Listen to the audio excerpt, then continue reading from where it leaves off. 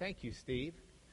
This has been an eventful week. It's been a fun week. It's been a wonderful week. I've had a chance to interact with several people this week who've said, I was moaning. I said, I was going to spend 2 weeks on the canon, and it looks like it's unfolded into 4 or 5 or 6 weeks, however many it's been, I don't know.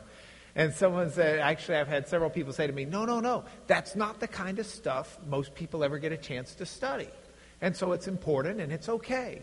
So with that, this is the last week of the canon itself, and we'll start looking at the New Testament next week. We'll start with the Gospel of Mark, because it was probably written first. And then from the Gospel of Mark, we'll go through Matthew and Luke, and then we'll do John. We'll look at them in an assorted number of ways.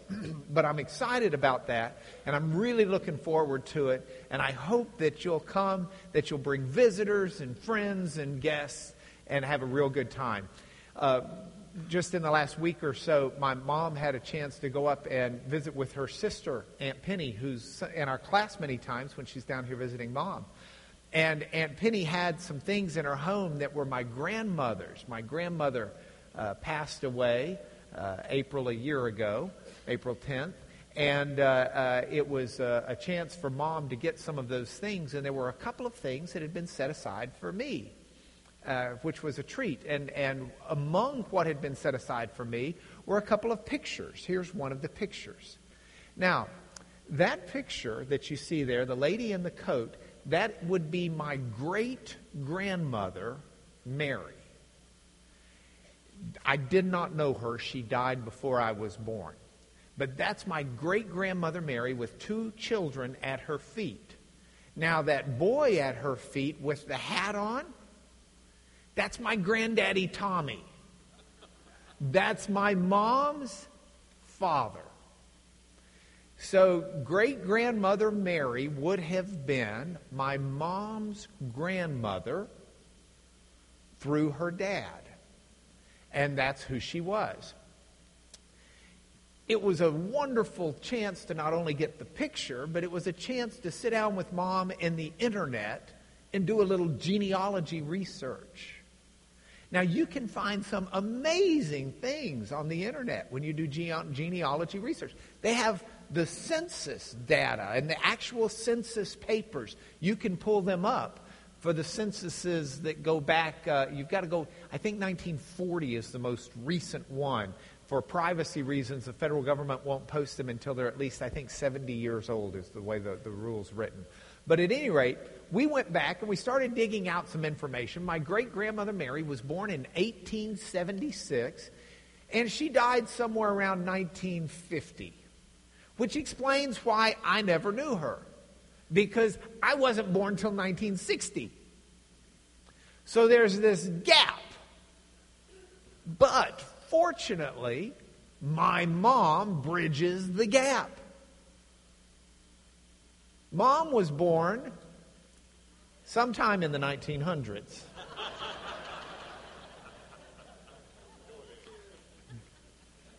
And she's still with us today. I was filling out these insurance forms, and there was a woman interviewing me for the insurance information, a nurse, whose life insurance policy.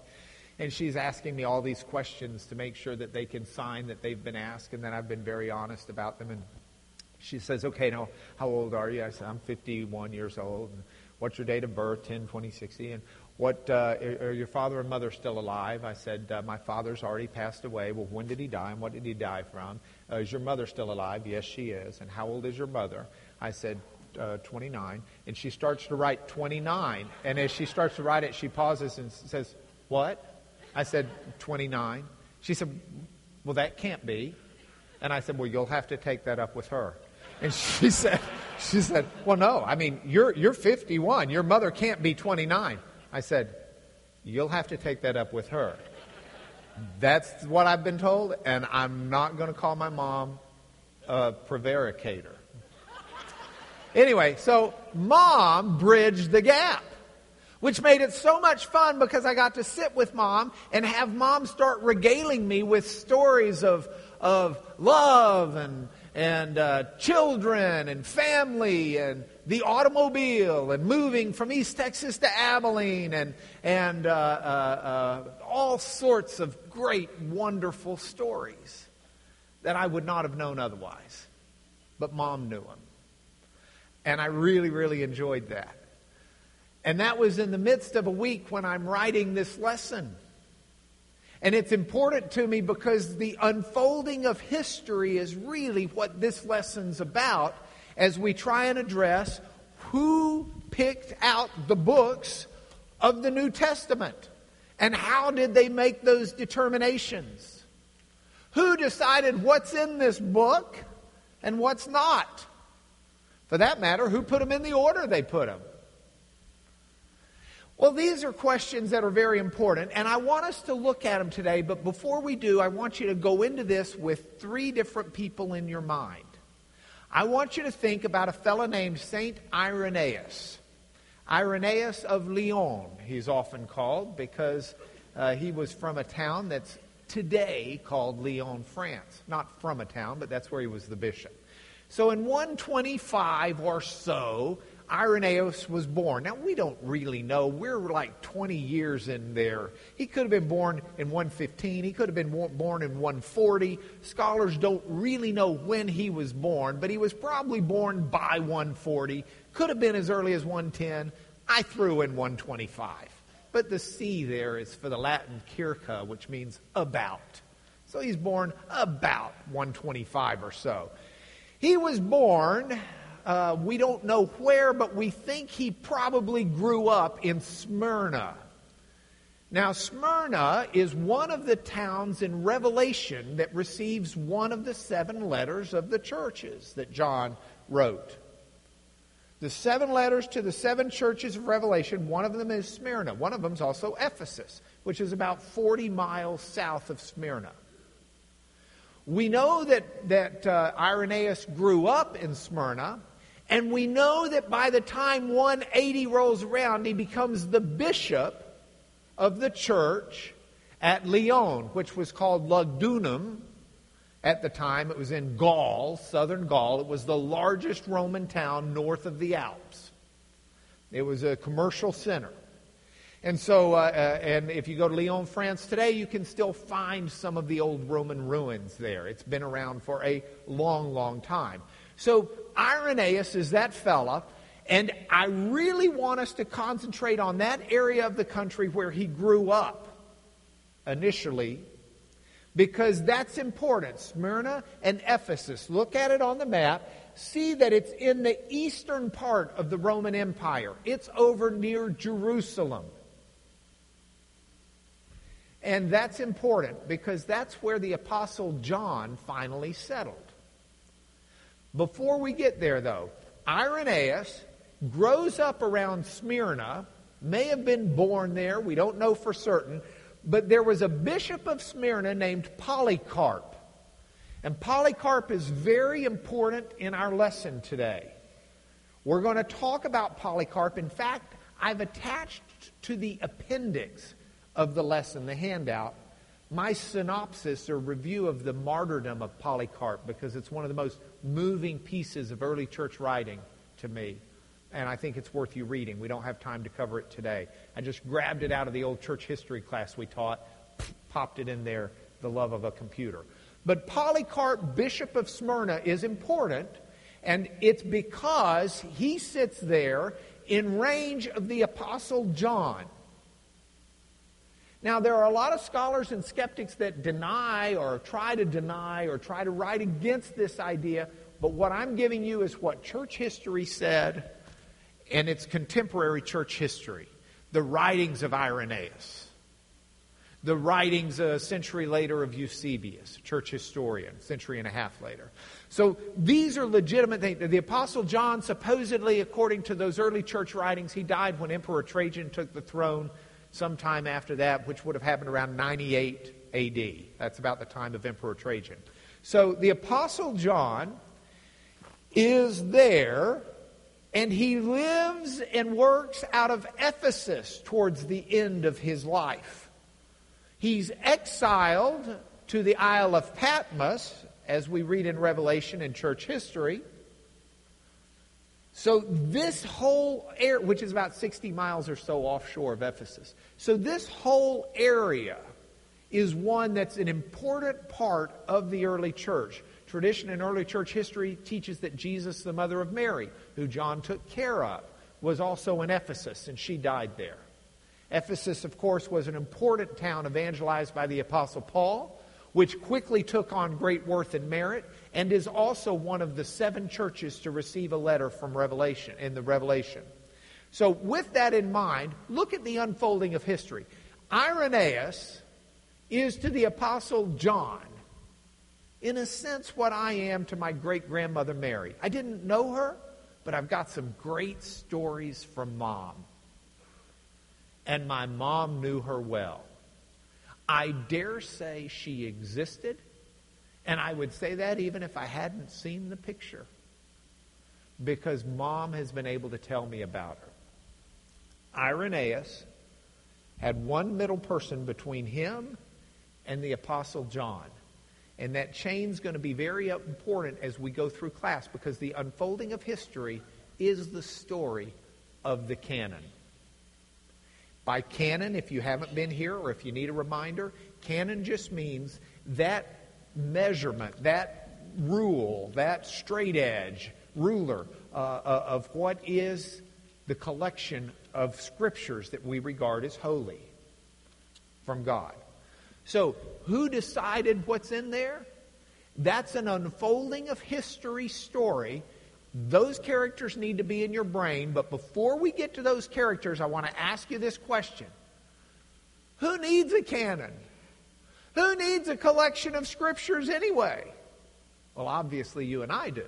But who else? Where does this need come from? And to answer this, we got to go way back, and I want you to put yourself in the apostles' shoes for a minute. They may have had sandals, but I really like those shoes, so I just thought, we'll use them anyway. Put yourself in the apostles' shoes for a moment, and let's throw a timeline up. If Jesus dies, is buried, and is resurrected in the early 30s, 30, 31, 32, 33, something in that time range. The apostles are there, and they experience and interact with Jesus. But then Jesus says to them in Jerusalem, hey, don't leave. And Jesus ascends into the heavens and disappears into a cloud. And then as the apostles are there going, whoa, an angel appears next to him and says, why are you gawking up at the sky? He will come again just as he's left. Now tend to your business and do what he told you to do. And so they did. But you've got to know when they're standing there. Now remember, I said put yourself in their shoes. Don't look at this from the year 2012. Look at this from 32 AD or whenever it may have been. Look at this and think, okay, he's left. He's coming back. He's told us to stay here. He said he's going to send the Holy Spirit. All right, let's stay here. He told us to stay together and to be ready. So we're ready. Where is he? Do they need a canon that day? No. When's he coming back? They don't know. But most scholars suspect, and most biblical teachers teach, and I think fairly so, that they're thinking it could be like any day. I mean, they're expecting him to come back most any moment. Jesus himself said before his death, he said, concerning that day and hour, no one knows. Not even the angels of heaven nor the Son, but the Father only. So they don't know when it is, but they know that it's a day, it's an hour. It's just right around the corner perhaps. Jesus did say, be ready. The Son of Man's coming at an hour you don't expect. So be watchful, be ready, it can happen any moment now. And they just are ready. And that readiness evidences itself, I would assert, the way the church sold all of their possessions and gave everything to the poor. Look, if I knew the Lord Jesus was going to come back in 7 days, and I knew that for certain. Number one, I would not be going to Gainesville, Florida tomorrow on my job. Number two, I would really, really, really take everything I possibly can and get rid of it in any way I could that would either help bring people to Christ or whatever. I don't need to worry about being able to make payroll in 2 weeks if the Lord's coming back in 7 days. Kevin, take the payroll for 2 weeks from now and give it away. Especially if it looks like it'll bring someone to the Lord. So the church sells everything they've got. They hold it all in common. They think he's coming back any day now. They don't need the canon. They've got the apostles there to tell them. They've got the Holy Spirit. Peter's there preaching sermons live.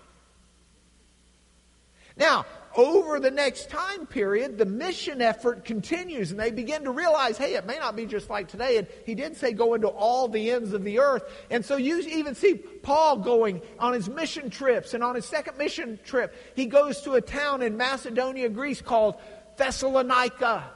And in Thessalonica, he teaches them about Jesus, and afterwards he continues on his journey, and he has to write them letters back. And when he's writing them back, he writes them and says, look, you're worried about the second coming and whether or not you've missed it, and whether or not the dead people who die before Jesus comes back really have a chance. Don't worry. The dead people do get to go.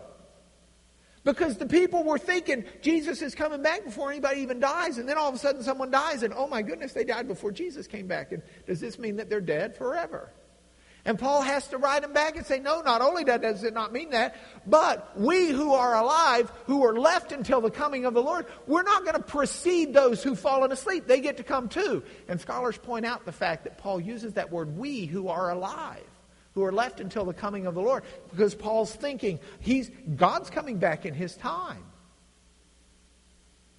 See, God does never, it's the same way with the Old Testament. God doesn't just dump all God knowledge immediately out on all of the people. Revelation has always been progressive as God reveals more and more and more and more and more over time as people begin to understand and digest, and society and culture grows and holiness grows and the need grows. God dispenses on a need-to-know basis. And so the apostles, Jesus had told them, you don't know.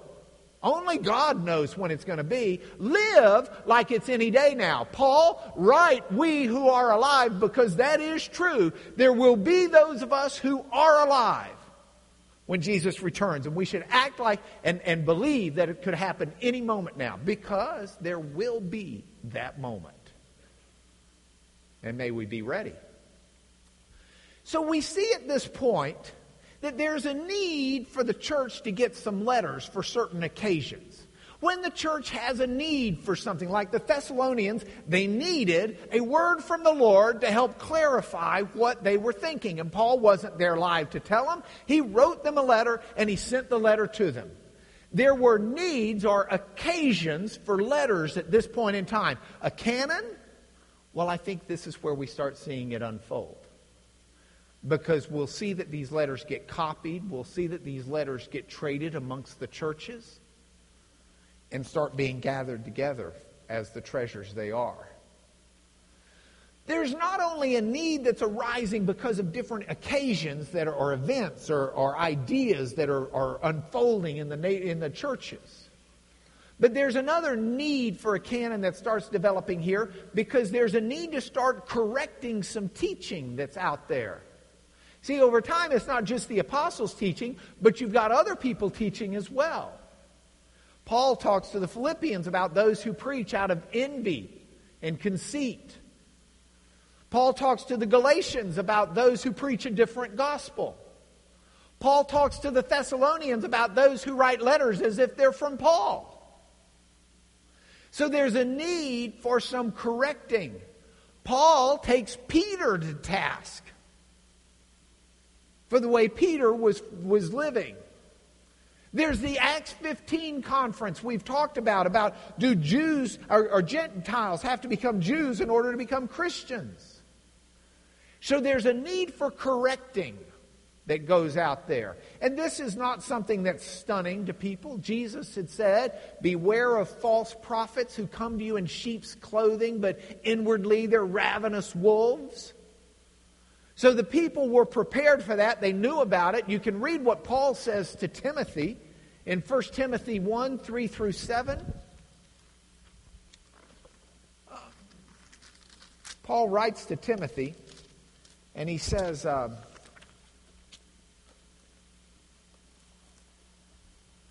see if we can make this a little bit bigger for everybody.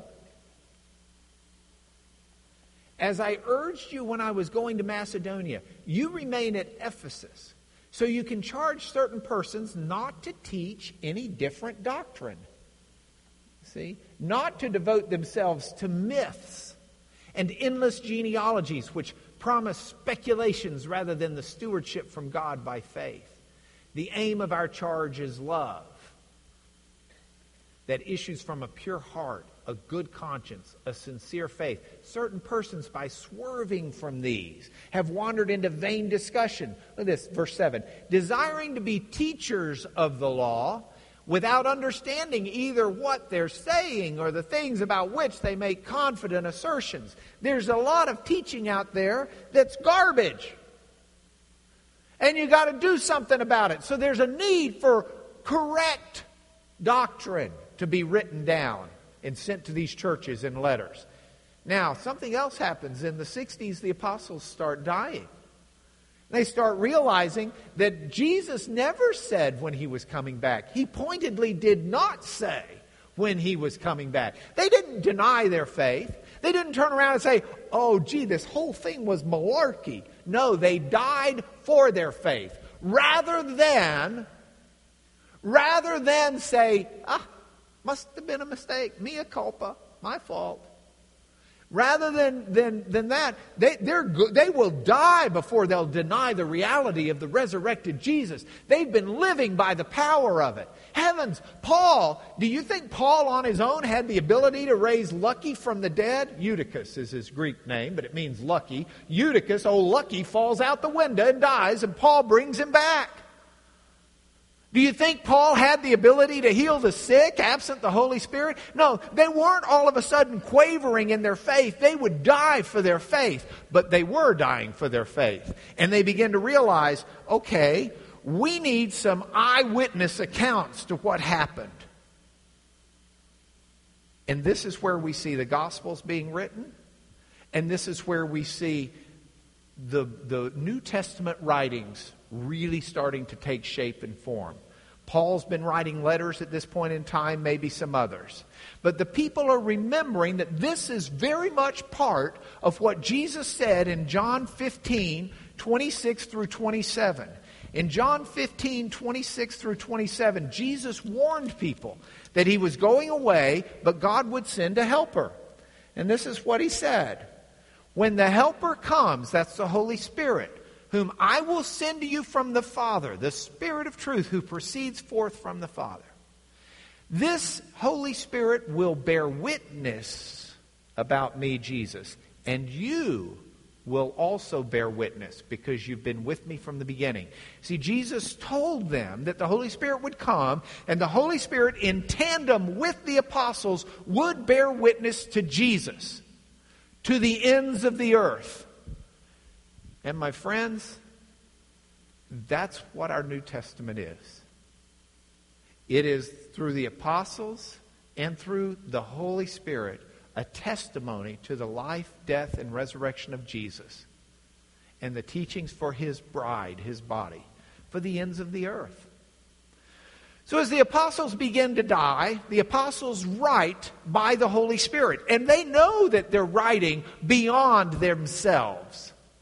This is not just where they're writing, and then later the church says, oh, that's the Holy Spirit that was writing it. They had that prophetic promise from Jesus, but they even recognize there's a place where Paul says, time out, this is me, not the Lord. When he's talking about marriage and the appropriateness of it, in 1 Corinthians 7, he says, to the married I give this charge. Now, that's not me, this is the Lord talking. But to the rest of you, I say, and now this is me, this isn't from the Lord.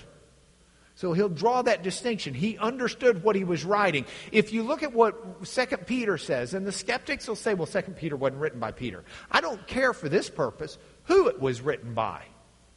It's a recognition in the early church that as our beloved brother Paul also wrote to you according to the wisdom given him. He wasn't writing out of his own wisdom. He was writing out of something given to him. Now, there are some things in what Paul wrote that are hard to understand, which the ignorant and unstable twist to their own destruction, as they do the other scriptures. Recognizing the early church saw Paul's writings as scripture. The apostles not only began to die and are writing, but they're also appointing successors. We see Paul do this with Timothy. And you read 2 Timothy and Paul says, bless you, here's what you need to do, and keep this and do this. I've fought the good fight. I've finished the race. There's laid up for me, but you keep going. And you appoint Peter. He teaches Peter, here are the elders you need to appoint in the church. And here's what they need to be. And here are the presbyters. And he's laying down structure for future generations. So they appoint their successors. The last apostle dies, as we mentioned earlier, around 98 A.D., That's John, the Apostle John. He dies, and in Ephesus, at least north of Smyrna, he leaves Polycarp. Because you see, John and Polycarp knew each other. John blessed Polycarp as a successor in the church.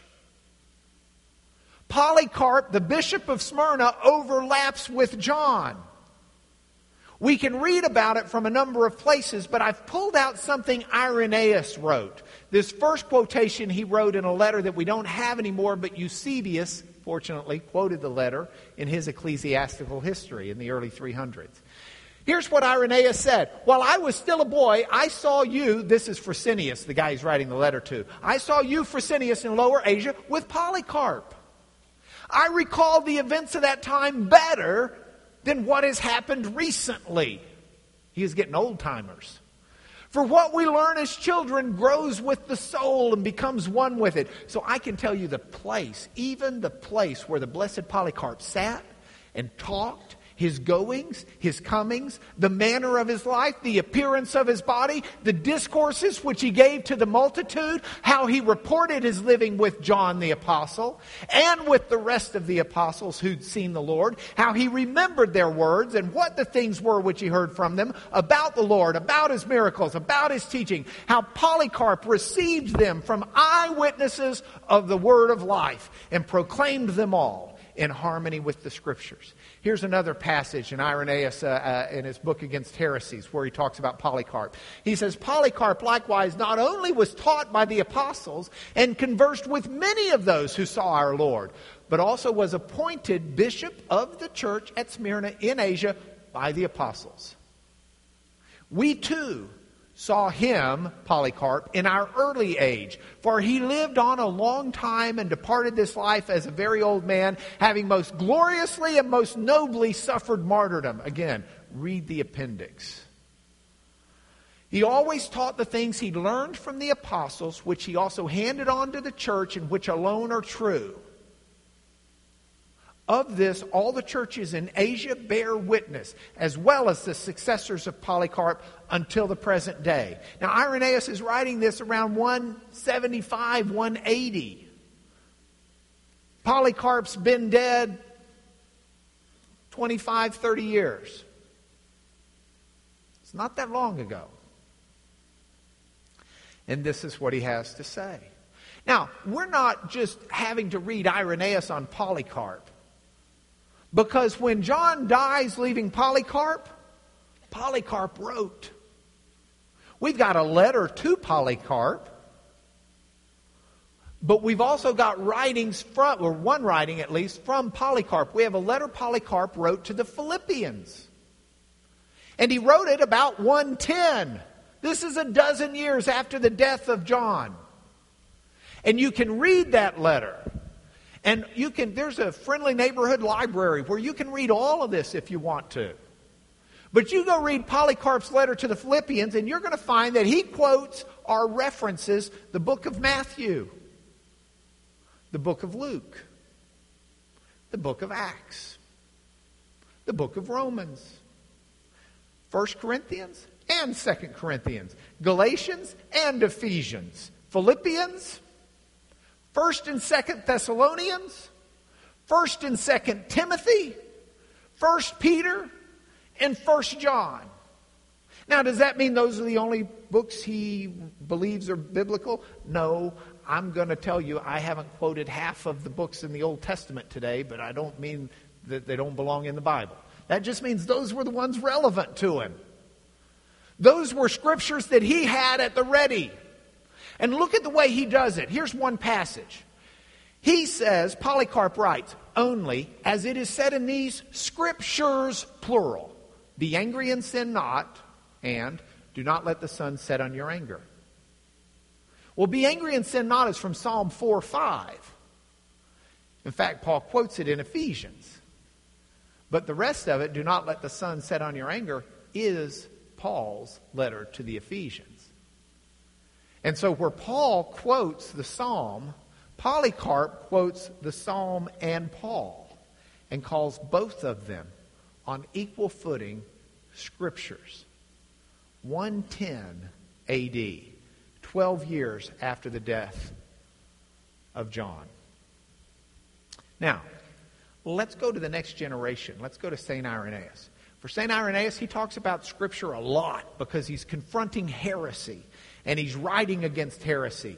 And he's writing to stand up for what he understood the apostolic message to be. That was his charge and responsibility. There were 4 types of Scripture, 4 categories. There was the law. There were the prophets, Old Testament.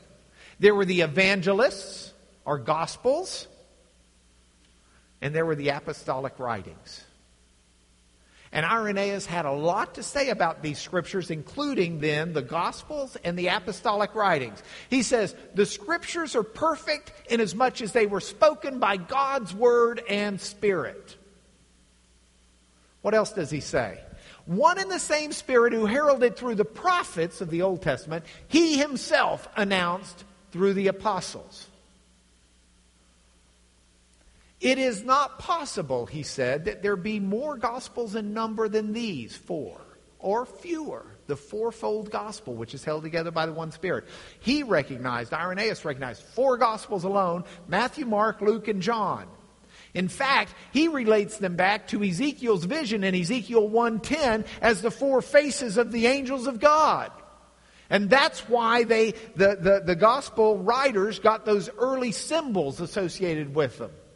Lion, eagle. But Irenaeus says there's got to be 4 gospels. There's 4 corners of the end of the earth for the gospel message to be taken to. There's only 4. There can't be less. There can't be more. This was not concocted by someone 400 years after the death of Jesus. This is something that was very real and understood in the church at the earliest of times. Irenaeus quotes or uses every New Testament book except Philemon and 3 John, which are very, very, very small. You almost have to have a reason to want to quote them or reference them. Every other one is used by Irenaeus. 1,075 times he quotes the New Testament. This is just one sentence. John hadn't been dead 100 years. So this is what we have. Now, Irenaeus distinguishes those books that are heretical and those movements that are heretical. He distinguishes the Gospel of Judas we talked about earlier that's been discovered. He distinguishes other heretical Gospels. He says, look what they do. He says, they basically just take little bits of truths out of Scripture and they rearrange them and shuffle them and take them out of context and make something abhorrent altogether new and different. That no more represents what Scripture taught than the man in the moon. He said it's like if you had some great artist make a tile mosaic of an emperor. And then some know-nothing comes along and takes all the little tiles apart and rearranges them and makes a mosaic of a dog. Okay, that took like a long time. You'll see it again. Watch. Okay, yeah. It says, that doesn't any more resemble what the first looked like than the man in the moon. And you can take anything you want out of context and make some patchwork quilt, but all you're doing is making heresy. And that's not right. Now, having said that, when does the church make its final decision on what goes in? Well, this goes back and forth because there are minor issues and there are disputes that last for 300 or last till the 300s, I should say.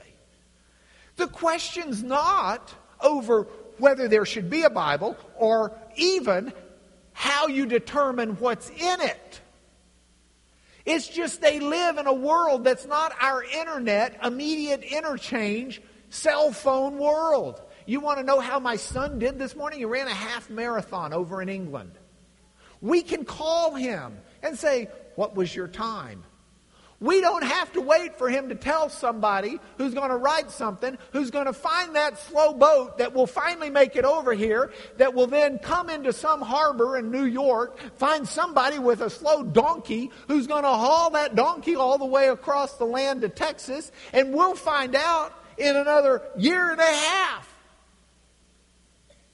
if it works and someone doesn't get waylaid on the way. So we're used to this, it's coming right now. Boom, boom, boom, boom, boom, boom, boom. Heavens, by the time they find out, 30,000 other things have already happened. And then they got to get word back. So the question becomes, okay, John writes Revelation. Well, if we believe what the Bible says and we believe early church history and we set aside the cynicism for a moment, John writes Revelation from the Isle of Patmos to the 7 churches of Asia Minor. Ephesus, Smyrna, Pergamum, Laodicea. He's writing to those churches that are all within the same range of each other. Now, the people in Alexandria, Egypt, which is a world away, may have a great deal of cynicism over whether or not John wrote that. It certainly doesn't read like the rest of the New Testament, does it? They weren't one of the 7 churches. How could anyone write a letter to the 7 churches and leave out Alexandria and Rome? Those are real important churches. There's something fishy here. This may not be authentic. And heaven forbid we allow into Scripture something that's not truly apostolic or authentic. There were criteria that the church used to determine what makes it into the Bible.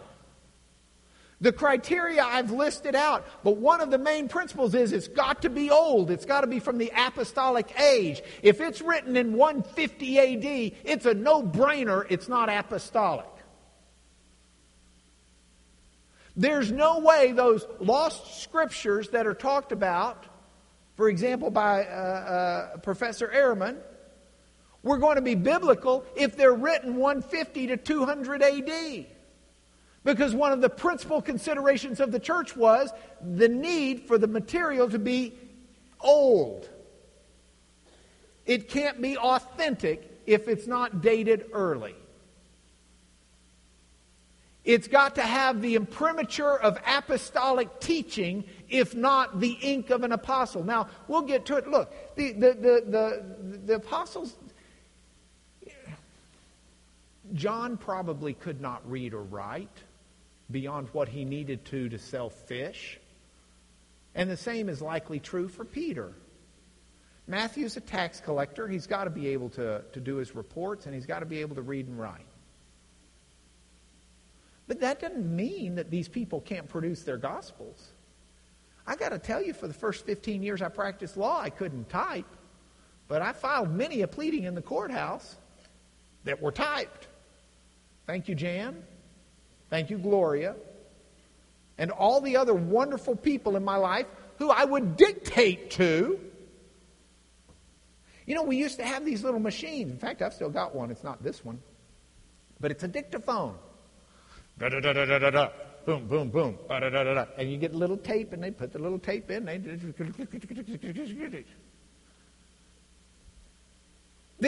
They had Greek dictation. We know that they dictated. So if Peter's gospel and his recounting of the life of Christ is taken down by Mark and published,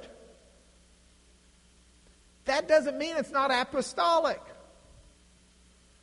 If John employs a different secretary to write one letter from one that he wrote 30 or 40 years before, and the secretary takes it down and puts it down. Listen, I'm not going to tell you this, but there is a preacher who sells a whole lot of books.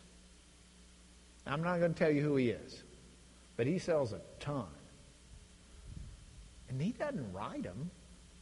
He preaches them and has a fella in Nashville take the sermons and put it into written words and then emails it back to the preacher, and the preacher proofs it and says, yeah, I like this, or no, I don't like this, or let's change this. There's nothing, and then the church recognized, for the apostles to be able to dictate, for someone to be able to listen to their sermons, listen to their classes, write it down, read it back to them and say, what do you think? No, change that, change that, change that. And it doesn't mean anything to me that they didn't know how to write necessarily. The point is, it had to have their imprimatur. It had to have their message. It had to be authentic in time. It had to have apostolic anointment. It had to fit within the congruency of the issues of faith. Those are the matters that the church looked at. And the only fusses they had were over a couple of small little books that they couldn't figure out. Hebrews. Did Paul really write that? That just seems so different than Paul. But by the time they recognize the message is so clear that it's at least consistent with everything else that's being taught. And it was recognized by the earliest church fathers as a writing of Paul. Which means it's either something Paul wrote, or it's something that Paul approved of, or it's something that followed what Paul was saying. And so that's what the church did. This was not a decision, though, that was made in the late 300s when Athanasius wrote his letter, and then a council later on adopts the canon itself.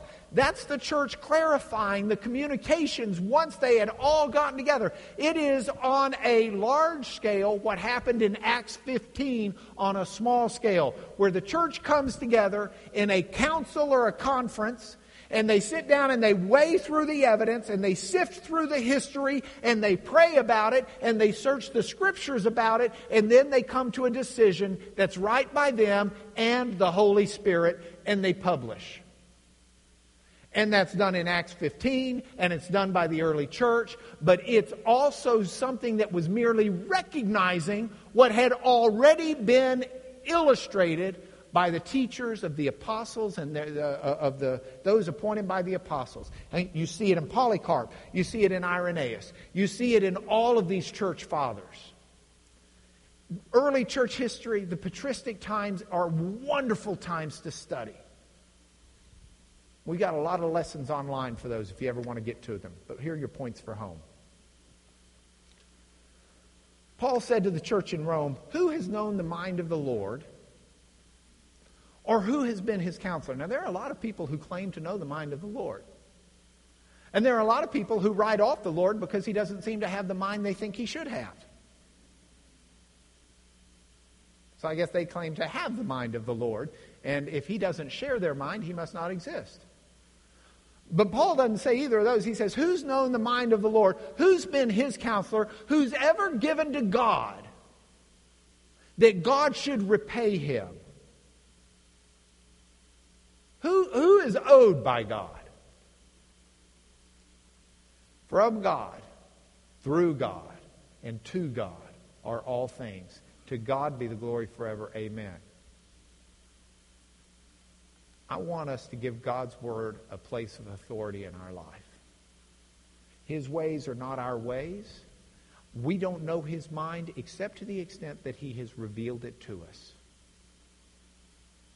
Let's just make a decision as we go into this New Testament study that we're going to really diligently apply ourselves to find and understand everything we can that by His grace and His Spirit He'll reveal to us, it can change who we are and how we live.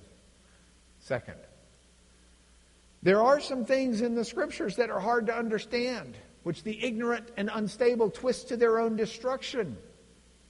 That's true in other Scriptures. It's true in the writings of Paul, especially Romans 9, 10, and 11.